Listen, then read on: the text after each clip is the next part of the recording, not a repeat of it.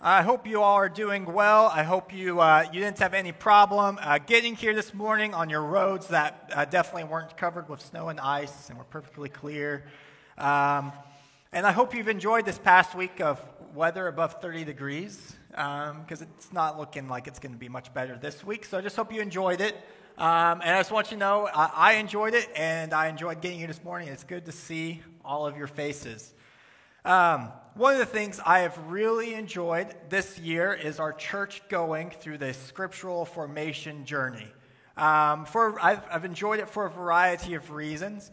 One is I've enjoyed reading through the Bible and going through sermons and getting to do that with my church family, knowing that so many of us in the room and at home online have been reading and studying the same parts of Scripture at the same time. It's been very encouraging to me and also helps hold me accountable. But secondly, I've also have really enjoyed it because of the unorthodox order that we have been going through. I think it's one of the best things Patrick has done is arranged the books in the order that we're going through in the way that he has, because typically when you decide to read through the New Testament, people take one of two routes. They start in Matthew, and they read Matthew, Mark, Luke, John, and then go to Acts and everything else. Or they start in their favorite gospel, skip the other three, and then go straight to Acts. And I say that because I totally do that. I love Jesus very much, but I'll be a bit honest. If I read Matthew, Mark, Luke, and John back to back, I'm ready for something different. And maybe that says more about me. So I've enjoyed our kind of unorthodox arrangement and order that we've been going through.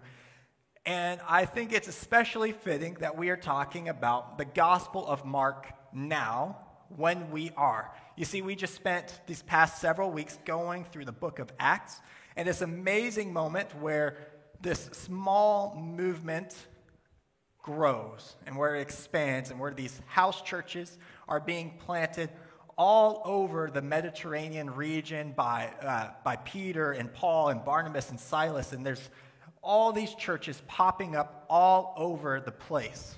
And I want you to just imagine the setting for a moment. You have these house churches, 10, 15, maybe 20 Christians who have been taught about the story and the message of Jesus Christ. They've been shared this news by word of mouth from Peter and from Paul and from Silas and Barnabas, who either witnessed this or heard it from people who witnessed. This is a message, this has been a story that has been passed from word of mouth, and people have been convicted by this and been believing. They've been receiving letters from Paul and Peter and these other authors, just encouraging them in this walk of faith and this path of discipleship, because up to this point, there had not yet been a recorded story. There had not been a recorded gospel of the full life of Jesus Christ. And it's widely believed by scholars that Mark, the Gospel of Mark, was the first gospel to be written and to be shared. And so I want you to imagine you're at this house church, and one day, you get this letter, this scroll, and someone's appointed to read, and it begins like this in Mark chapter 1, verse 1. The beginning of the gospel about Jesus Christ, the Son of God. I love the way that Mark starts his gospel because, as Travis has already pointed, Mark is all about immediately. He's a man of action. His book, just from the very beginning, has this fast pace to it. There's not slow moments. Unlike Matthew, Mark does not begin with a genealogy. Unlike Luke, Mark does not begin by explaining to his friend why exactly he's doing this. Mark begins his gospel by saying, here is the good news about Jesus Christ, the Son of God, and he jumps immediately into the John the Baptist story and jumps immediately into Jesus in his adult ministry. When I was in Little Rock, before we moved up here, I was a campus minister working with students at the University of Arkansas at Little Rock. Go Trojans. Also known as Euler for short, because if you said University of Arkansas at Little Rock more than once in the conversation. It was quite a bit. And so I was a campus minister there at Euler. It was a great experience. The one challenging thing about it, or one of the challenging things, is that I didn't have any experience with campus ministry. Going to Harding and Searcy, where there are, of course, a variety of ministries, but it is a Christian university. There is not a campus ministry setting to it. And so when I started this position, I was new. I wanted to get some insight, and so I met with one of the campus ministers from the Methodist campus ministry on campus. He'd been doing the campus ministry for 30 years about. And so I figured, this is a good guy to get some tips, to get some advice, just what does campus ministry look like? And I wanted to talk to him about what he thought were the best ways to reach out to students. And he said, this is what I've been doing for almost 30 years. It works really well for me. You go to campus and you do a survey. You do a survey with students, and he showed me some of the questions on the survey. And so it'd start off with, what's your favorite ice cream, chocolate or vanilla? Do you like cats or dogs? Who's your favorite sport team? What's your favorite car? If you died tonight, would you go to heaven or hell? And I remember seeing this like, okay. I'm a bit introverted, but you know what? He's been doing this for 30 years. Let's try it. So I take these, I print a bunch out, go to campus in the student center at Euler, and I'm asking students these. And, I had, after about 7 or 8 students who had not so great reactions, and maybe not quite yelling, but definitely not pleasant, I went back to him and I said, these were the responses, these were the reactions I had. He said, yeah, for about every 25 of those, you're going to get one really good one. And I just thought, well, this is not for me. We'll just throw a bunch of pizza parties and hope that works. I believe God can work in such a strong and many variety of ways, but I think sometimes when we think about how do we best present the gospel to another person, we sometimes try to we overthink it sometimes. We sometimes try to think of clever ways to maybe sneak it on them, do you like puppies? Yeah, or what if you die tonight? We sometimes try to get too clever. And Mark, in his gospel, he is presenting Jesus as he is. There's no preface, there's no warning, there's no, here's what you're about to get into. It is just, here is the beginning of the gospel about Jesus Christ, Son of God. There's story after story of very thoughtful, very smart academic people who aren't Christian, and they decide that they want to set out to prove Christianity wrong. And so in order to prove Christianity wrong, they need to prove Jesus wrong. There's many people who set out to do this, and there's a handful of stories of people who, in order to prove Jesus wrong, they need to read about Jesus. So they find the Bible, they look at the 4 Gospels about Jesus, they see that Mark is the shortest, and they think, all right, I'm going to read Mark because it's short, I'm going to figure out what I need to prove Jesus wrong and call it a day. And by the time they finish reading the Gospel of Mark, they are sitting there convicted by the power of Jesus Christ, by the life of Jesus Christ. The Gospel of Mark pulls those punches. It gets straight to the point, and it forces you to dive into who Jesus is. So that's what we're going to do a little bit of this morning, is dive into what Mark says about Jesus. In Mark chapter 1, verse 21 through 26, Jesus is, Mark does not waste any time. There's no stuff about him as a kid, nothing. We meet Jesus in his adult ministry. He's already called his disciples, and he has gone with the disciples. In verse 21, it says, they went to Capernaum, and when the Sabbath came, Jesus went into the synagogue and began to teach. The people were amazed at his teaching, because he taught them as one who had authority, not as the teachers of the law. Just then a man in their synagogue who was possessed by an evil spirit cried out, "What do you want with us, Jesus of Nazareth? How have you come to destroy us? I know who you are, the Holy One of God." "Be quiet," said Jesus sternly. "Come out of him." And the evil spirit shook the man violently, and came out of him with a shriek. This is the first miracle story in the Gospel of Mark, and it tells something powerful to us, tells us something powerful about what Jesus is up to and what Mark is trying to communicate to his non-Jewish readers, these people who are living most likely in the area of Rome, about who Jesus is. You see, he enters the synagogue, and this man who's possessed by a demon, this demon recognizes Jesus and declares him the Holy One of God. And my reaction, if I were Jesus, if I'm the Messiah and I come in and this demon says, "Oh, Holy One of God," my response is, "You bet you I am." That's me. I'm here. Yet Jesus responds and he says, "Be quiet."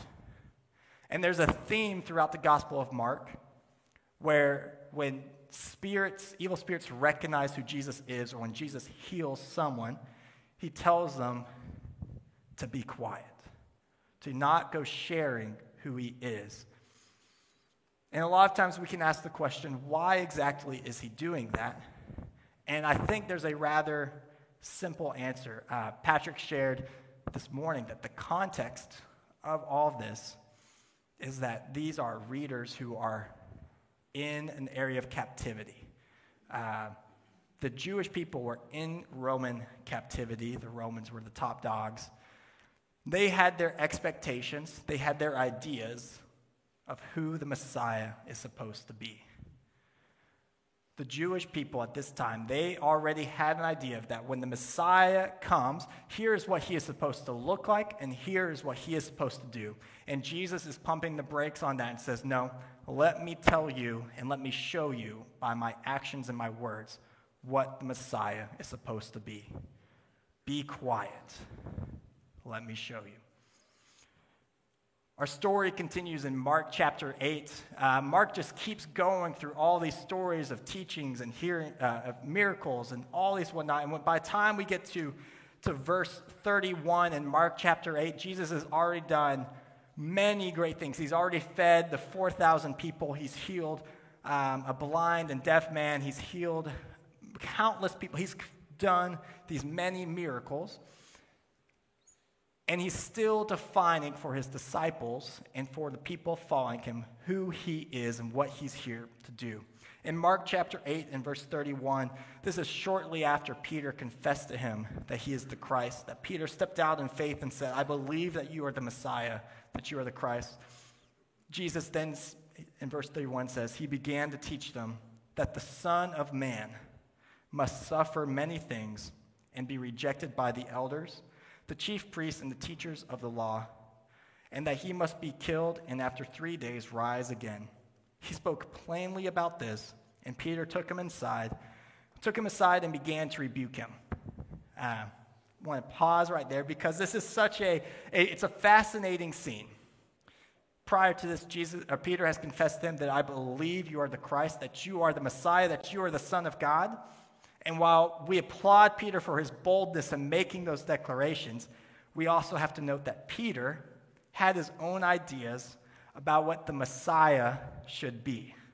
Peter had his own ideas about what the Messiah is here to do, and that is the Messiah is here to overthrow the Romans so that Jerusalem can reign again. Peter had his own ideas, and so yes, he's made this great, bold proclamation that Jesus is the Christ. And yet, when Jesus begins to teach that he's going to have to suffer and he's going to have to die, that doesn't go along with Peter's idea of the Messiah. And I love Peter's reaction because his reaction is not, "Maybe I'm wrong about this." His idea is, "Jesus, you are wrong." He rebukes Jesus, which is not a situation I think we want to be in very often, to be the ones rebuking Jesus. And so Jesus turns and looks at his disciples, and he rebuked Peter, saying, "Get behind me, Satan. You do not have in mind the things of God, but the things of men." Peter did not have in mind the things of God, but the things of men. What are our expectations for Jesus? What are our expectations for the Messiah? Time and time again, Jesus is saying, "Be quiet. let me show you. In Mark chapter 9, we have another fascinating story. Preparing for this sermon has just given me a newfound love and appreciation for Mark because of how jam-packed it is with all these incredible stories. In Mark chapter 9, in verse 30, Jesus has just healed a boy with an evil spirit, and the disciples weren't able to, and they asked him why, and Jesus said this can only be done through prayer. And in verse 30, it says, they left that place, and they passed through Galilee, and Jesus did not want anyone to know where they were. Because he was teaching his disciples, he said to them, the Son of Man is going to be betrayed into the hands of men. They will kill him, and after 3 days he will rise. But they did not understand what he meant and were afraid to ask him about it. Just a fascinating glimpse into their daily interactions. Here's Jesus once again. He's teaching, I'm the Messiah, Son of God. I'm going to have to suffer. I'm going to die, but in 3 days I'm going to rise again. And the disciples, they didn't understand what he was talking about. And after seeing the last time someone corrected Jesus with Peter, they don't want to ask him about it again. They're content to just don't understand what he's going on, but we'll just let him be. And so it continues in the next verse, in 33. It says, they came to Capernaum, and when he was in the house, he asked them, what were you arguing about on the road? But they kept quiet because they had argued about who was the greatest. Sitting down, Jesus called the 12 and said, if anyone wants to be first, he must be the very last and the servant of all. When you read the Gospel of Mark, we tend to do a good job of saying, who's the good guy? Jesus. When we read it, we try to find who's the bad guys, and usually we can say the Pharisees. And then when we look at the disciples, we don't know exactly quite where to place the disciples in there. They're more of just kind of clueless, stumbling, supporting cast. We resonate so much more with the disciples than I think sometimes we can understand. You see, the disciples, even after witnessing all these miracles and witnessing all these stories, they still have this preconceived notion of what the Messiah is supposed to do. So yes, Jesus is doing things that may be a little bit different than what they had come to understand, passed down through generations, but ultimately they still had this general idea, well, one way or another, Jesus is going to overthrow Rome. And when that happens, one of us 12, is going to be his right-hand man. And so they begin to argue about which of them is the greatest. And I can imagine those conversations, Peter, James, and John are just kind of like, well, we're the three closest. Sorry, it's a three-man race. They're arguing about when Rome is gone, when Rome is overthrown, when Jerusalem is a shining light again, who of them will be the greatest? And Jesus hears this and he just corrects them, saying, you don't understand what I'm here to do. You don't understand why I'm here. If you want to be great, you have to be last. If you want to be great, you have to be here to serve. There's one final story I want us to look at from the Gospel of Mark that I think powerfully illustrates what Jesus is here to do. It's in Mark chapter 10. And I want to give you the backstory to this because it just astounds me that we're still talking about this. As Jesus, they were just argued about who's the greatest. Jesus said, if you want to be first, you have to be the very last, the servant of all. And in Mark chapter 10, you see Jesus has already predicted his death again. And James and John go to Jesus and say, Jesus, let us sit at your right hand and the other one sit at your left in glory. Whenever this thing plays out how you're saying it will, at the end of it, let me and my brother be your two right-hand men. Let us be granted the glory and the prestige and the privilege that comes along with you. And Jesus kind of rebukes them a little bit. The other disciples catch a wind of this, and they're not too thrilled that they're getting left out of this discussion. And so Jesus, he calls them together in verse 42, and he said to them, You know that those who are regarded as rulers of the Gentiles lord it over them, and their high officials exercise authority over them. Not so with you. Instead, whoever wants to become great among you must be your servant, and whoever wants to be first must be slave of all. For even the Son of Man did not come to be served, but to serve, and to give his life as a ransom for many.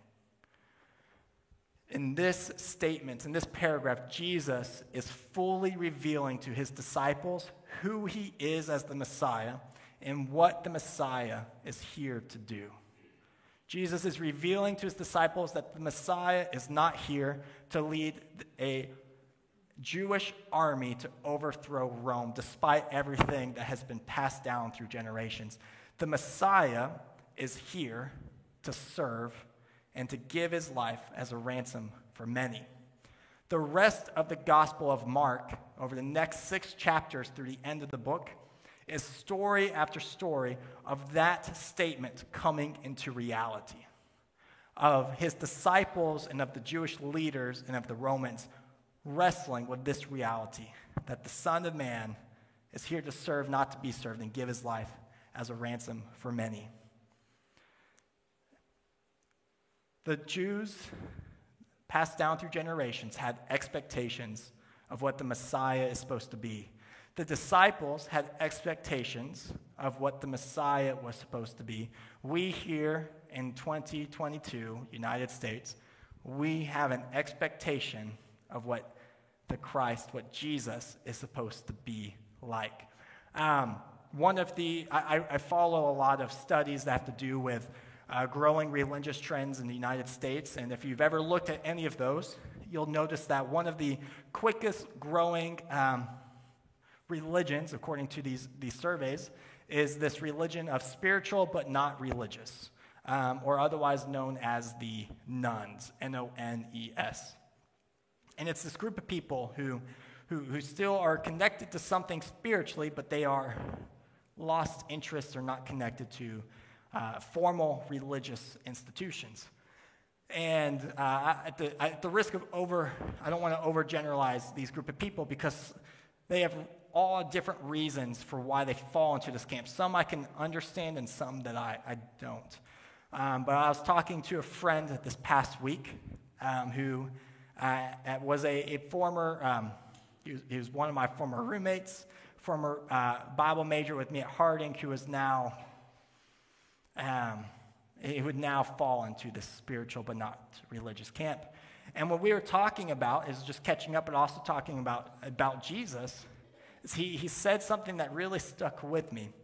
And he said a statement. He said, the reason I left the church is because the church didn't understand who Jesus is. Okay. So I said, I asked him, who is Jesus?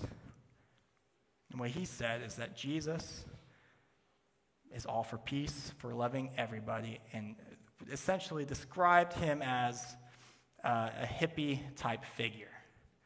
And there's aspects of that are true, but it's not the full picture. And I'm not here to say one way or the other on that, but to point out that even 2,000 years later, even with all the Gospels, the letters, the books of the Bible, Christians and non-Christians alike have ideas and expectations about who Jesus is supposed to be. And Jesus is saying to us, be quiet. Let me show you who I am. I want to go ahead and invite our praise team to come back up.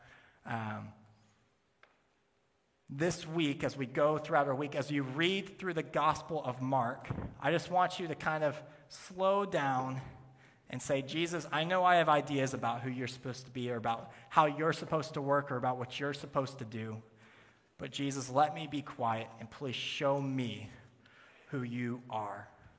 Show me in what ways you are the Messiah that came not to be served, but to serve and to give your life as a ransom for many.